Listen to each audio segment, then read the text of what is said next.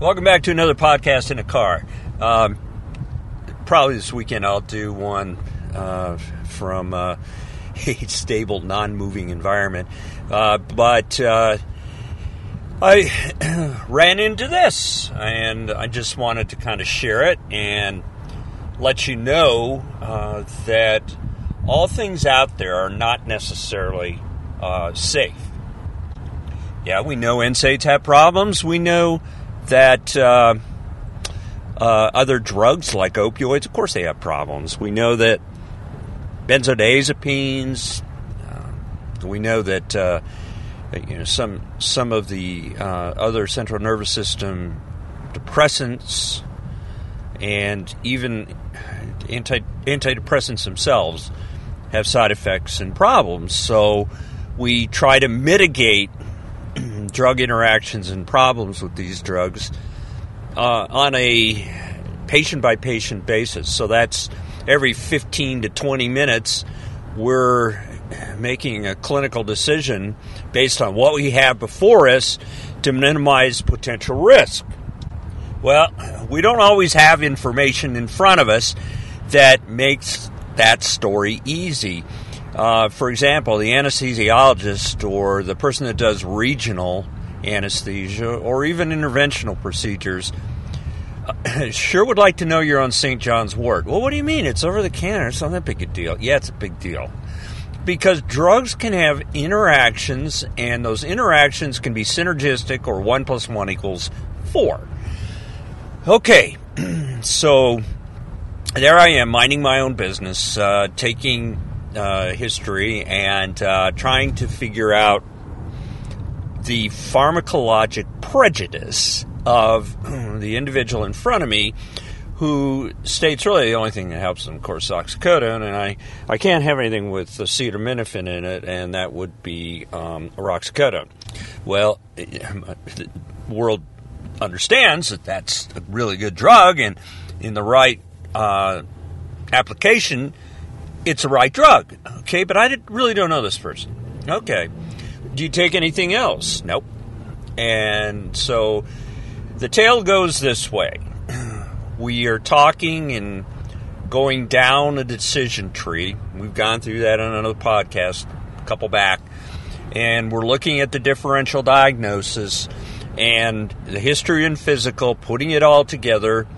And we're trying to come up with some type of conclusion that leads us to a realistic and safe endpoint. And so, to this end, I don't know why I asked this, but I'm going to ask it more. Do you take anything else kind of like, something fanciful? You maybe get it at a shop or online or something like that. And you know what I'm thinking? CBD is freaking everywhere. And that's what I'm kind of asking about because, well, quite frankly, this person before me was the kind of person that was not anxious about therapy, but sorry, my radio turned on. It was important to them to have kind of a maximized pain relief and a minimal participation. In other words, physical therapy, interventional procedures, and other approaches that I think are really good to help us minimize escalation of controlled substances. Okay, so what's the answer? I take Kratom. Okay, I've heard this, I've seen this. This is the problem. When we do a drug screen, a point-of-care cup, the initial, like either Federal 5 or sometimes 11 panel, 13 panel, depending where you get your cup, helps us understand pretty common drugs. THC, marijuana, benzoylecgonine metabolite, which is from cocaine. It's very accurate, by the way. Opioids, not so accurate. Oxy, not so accurate. But, I mean, it's our direct decision-making to consider sending it off for confirmation. That goes to a more sophisticated system, and without going down that rabbit hole, basically, of course it's more expensive. We don't want to send every drug screen off for a confirmation. All right, so what do I have here? Kratom. Well, okay, this is the thing about Kratom. I started looking this stuff up about a year ago because it was showing up. It doesn't show up unless you ask for it on the complicated panels, but every once in a while, I had a patient kind of admit it to me, so I sent the panel. And it came back, Kratom. What is Kratom? Well, it's a tree from Southeast Asia, and it, in low doses, is a bit of a stimulant, moderate doses, anxiety, maybe pain, high doses, a lot of sedation, and very high doses seizures. So this is not a benign plant, but so many plants are not benign, and some are actually very helpful. Think of digitoxin, okay? That's for the heart. And some plants are desirable by patients. They think it really helps them, like think medical marijuana. So what we have here is a completely unrecognized drug by the FDA. It's certainly not endorsed by the FDA or approved in any form. And I don't see any studies, and I've looked for studies. There's nothing out there on Kratom. It's this kind of orphan product you can get on the internet. Who knows the purity? No one. You can get it in stores, these CBD stores. What's the purity?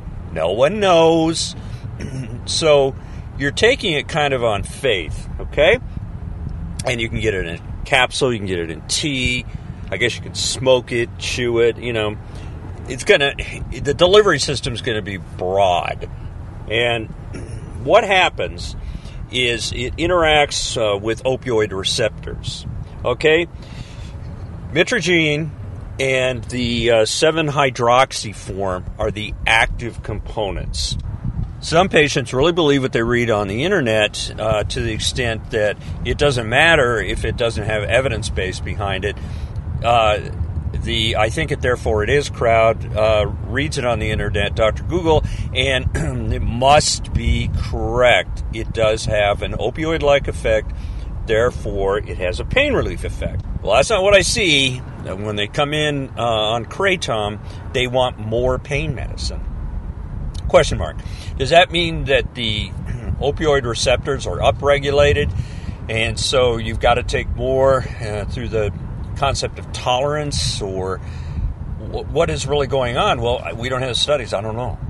But I do know that this question mark out there called Kratom is far more mysterious to me than THC, the active ingredient in cannabis. And cannabis is what marijuana comes from. So here I have this drug or active plant ingredient that does have drug-drug interactions. So what are the side effects? Well, I mentioned a few of them, but seizures are pretty serious, and they can result in not just one person having a problem, but if you're driving, you can hurt somebody else, either in the car with you or in the opposing lane. You get the picture, okay? In 2017, they attributed 44 deaths to Kratom. Now, most of them had other illicit drugs in them, but a few of them did not. It was just Kratom. So the question is, what's a guideline here? We don't have one. What's the addictive potential? It involves the opioid receptor, so it probably has an addictive potential. Is it a heavy potential? Is it like the oxycodones of the world, or the hydromorphones, or some of these drugs that kind of grip you, like OxyContin did? Well, I don't know. So the word is still out on Kratom, but I do not recommend it because I don't know what it does. And I don't know how it affects you as an individual due to the factors that we constantly are trying to drive home. We don't know the purity. We don't know where it came from because it's not FDA regulated. we don't know the content. It might be adulterated. As we heard on a previous podcast about CBD, the Journal of American Medical Association looked carefully at internet sources. They looked at 84 products, and it was all over the map. Some of the products didn't even really have much CBD in them, and others had significant adulterants. So, Kratom will out. Check it off the list. Okay, let's talk about something else that's really important. All right, let's talk about post-traumatic stress disorder, PTSD. I see this, and I think it's underreported, particularly in those that suffer from pain. PTSD is complicated, it's complex, and it's poorly understood in most communities, particularly some of the pressured medical communities like family practice, internal medicine, kind of real limited with patient time to ask really important questions. Now, anyone can acquire this. As a matter of fact, you may have heard of shell shock or, some of these returning veterans that they're affected. They're absolutely affected. 15% from Vietnam, 12% from the Gulf. And it's a fairly prevalent problem. And with that many people affected by PTSD in the military, what's going on in the general population? And it's not a small number. It's 8 million, okay? It's so prevalent that it has its own demographics. Women get it more than men, 2 to 1, and over the lifetime, it affects women about 10%, and men about 5%. That's a rough number. I think that's a little high, but there's a lot to be said about PTSD. Really, there's 4 groups. These things are divided in groups that are really more by how folks react, because this is a reaction-focused problem in medicine. Anyone can acquire it. I mean, it's a traumatic, emotional event that occurs in somebody's life, and it's triggered. And there are 4 groups. There's the intervention group, there's the avoidance group, arousal and reactivity group, and cognition and mood. And to better understand these 4 groups is to look at the root word. So like, for example, avoidance. Some people that have had such a traumatic event, they avoid at all cost triggers. They don't want to be around it. And they may have had a horrific car accident, and they just hate driving places, and they turn into introverts. Then there's the arousal reactivity, cognition and mood. It does affect mood, and a lot of folks are depressed that have PTSD and therefore turn to substances, chemical coping. All right. So, what's the treatment? What's the therapy? Well, cognitive behavioral therapy is really good in pain, and it's really good in PTSD. Why am I focusing on PTSD? Because folks in pain fall into one of those 4 categories often. And that would really put them in the category of either a PTSD-like problem or a real problem. Okay? Well, we can treat them with antidepressants. I think Cymbalta or sertraline, any of these other drugs would be pretty good, especially, I would say, Cymbalta, because it's labeled for some painful conditions like fibromyalgia, neuropathic pain, and it works with headaches too. And when you look at some of the more recent treatments, Eugene Lipoff, whom I know, a really smart guy, has been an advocate, particularly those from the military, to consider stellate ganglion block. That's a block where we block a specific ganglion or group of nerves that's in the neck over one of the vertebrae, and it decreases the sympathetic outflow. It is effective with certain painful disease processes like CRPS and the like. And that's been looked at, and pretty big studies both here and abroad. But the RCTs, the control trials, they're pretty inconclusive. What about ketamine infusions? Well, yeah, that's possible. Ketamine infusions, as we've talked about in previous podcasts, they rapidly elevate mood, and PTSD does have mood disorder, and situational depression anxiety is very common. So you're going to hear about PTSD more and more as the acceptance goes beyond the military problem of shell shock and returning vets to common problems that folks experience in their medical and lifestyle journey. So PTSD is important. I hope it's included in your thoughts and in the physician's differential diagnosis or caregiver's differential diagnosis. And you should get help, because PTSD is kind of one of those things that just keeps going and developing. And you can be treated, and it's worthwhile getting treated earlier than later. So if you have these mood disorders or arousals that are triggered, or you just want to stay away from things like avoidance, talk to somebody. Just get out and talk to somebody. Okay, I'm going to move on to something new.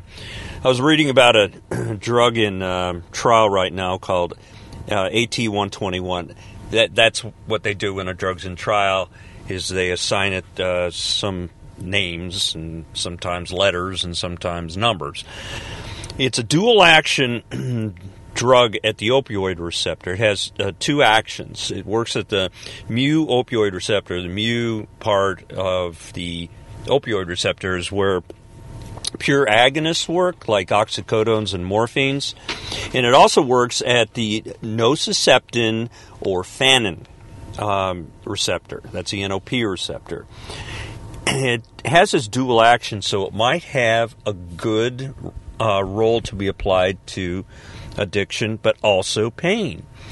It seems to have less side effects than regular pain medications. It seems to, early on, these early trials, maybe have less addictive potential or dependency potential, but more to come. So I'll let you know as this drug evolves. There's some other ones that are coming out that I'll be talking about. One's in pretty far along phase that might be introduced fairly soon, and I want to spend a little time on that one. But I'm just going to touch on another drug here while we have your ear, and that's tramadol. Tramadol is extremely common, and it's prescribed because folks think, well, it has low abuse potential, it has low risk, it's what we want to give people. We don't want to give them a pure mu opioid agonist, and it's really safe. Well, actually, it's going to get some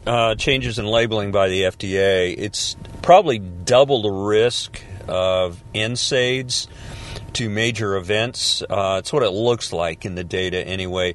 It is not necessarily a benign drug.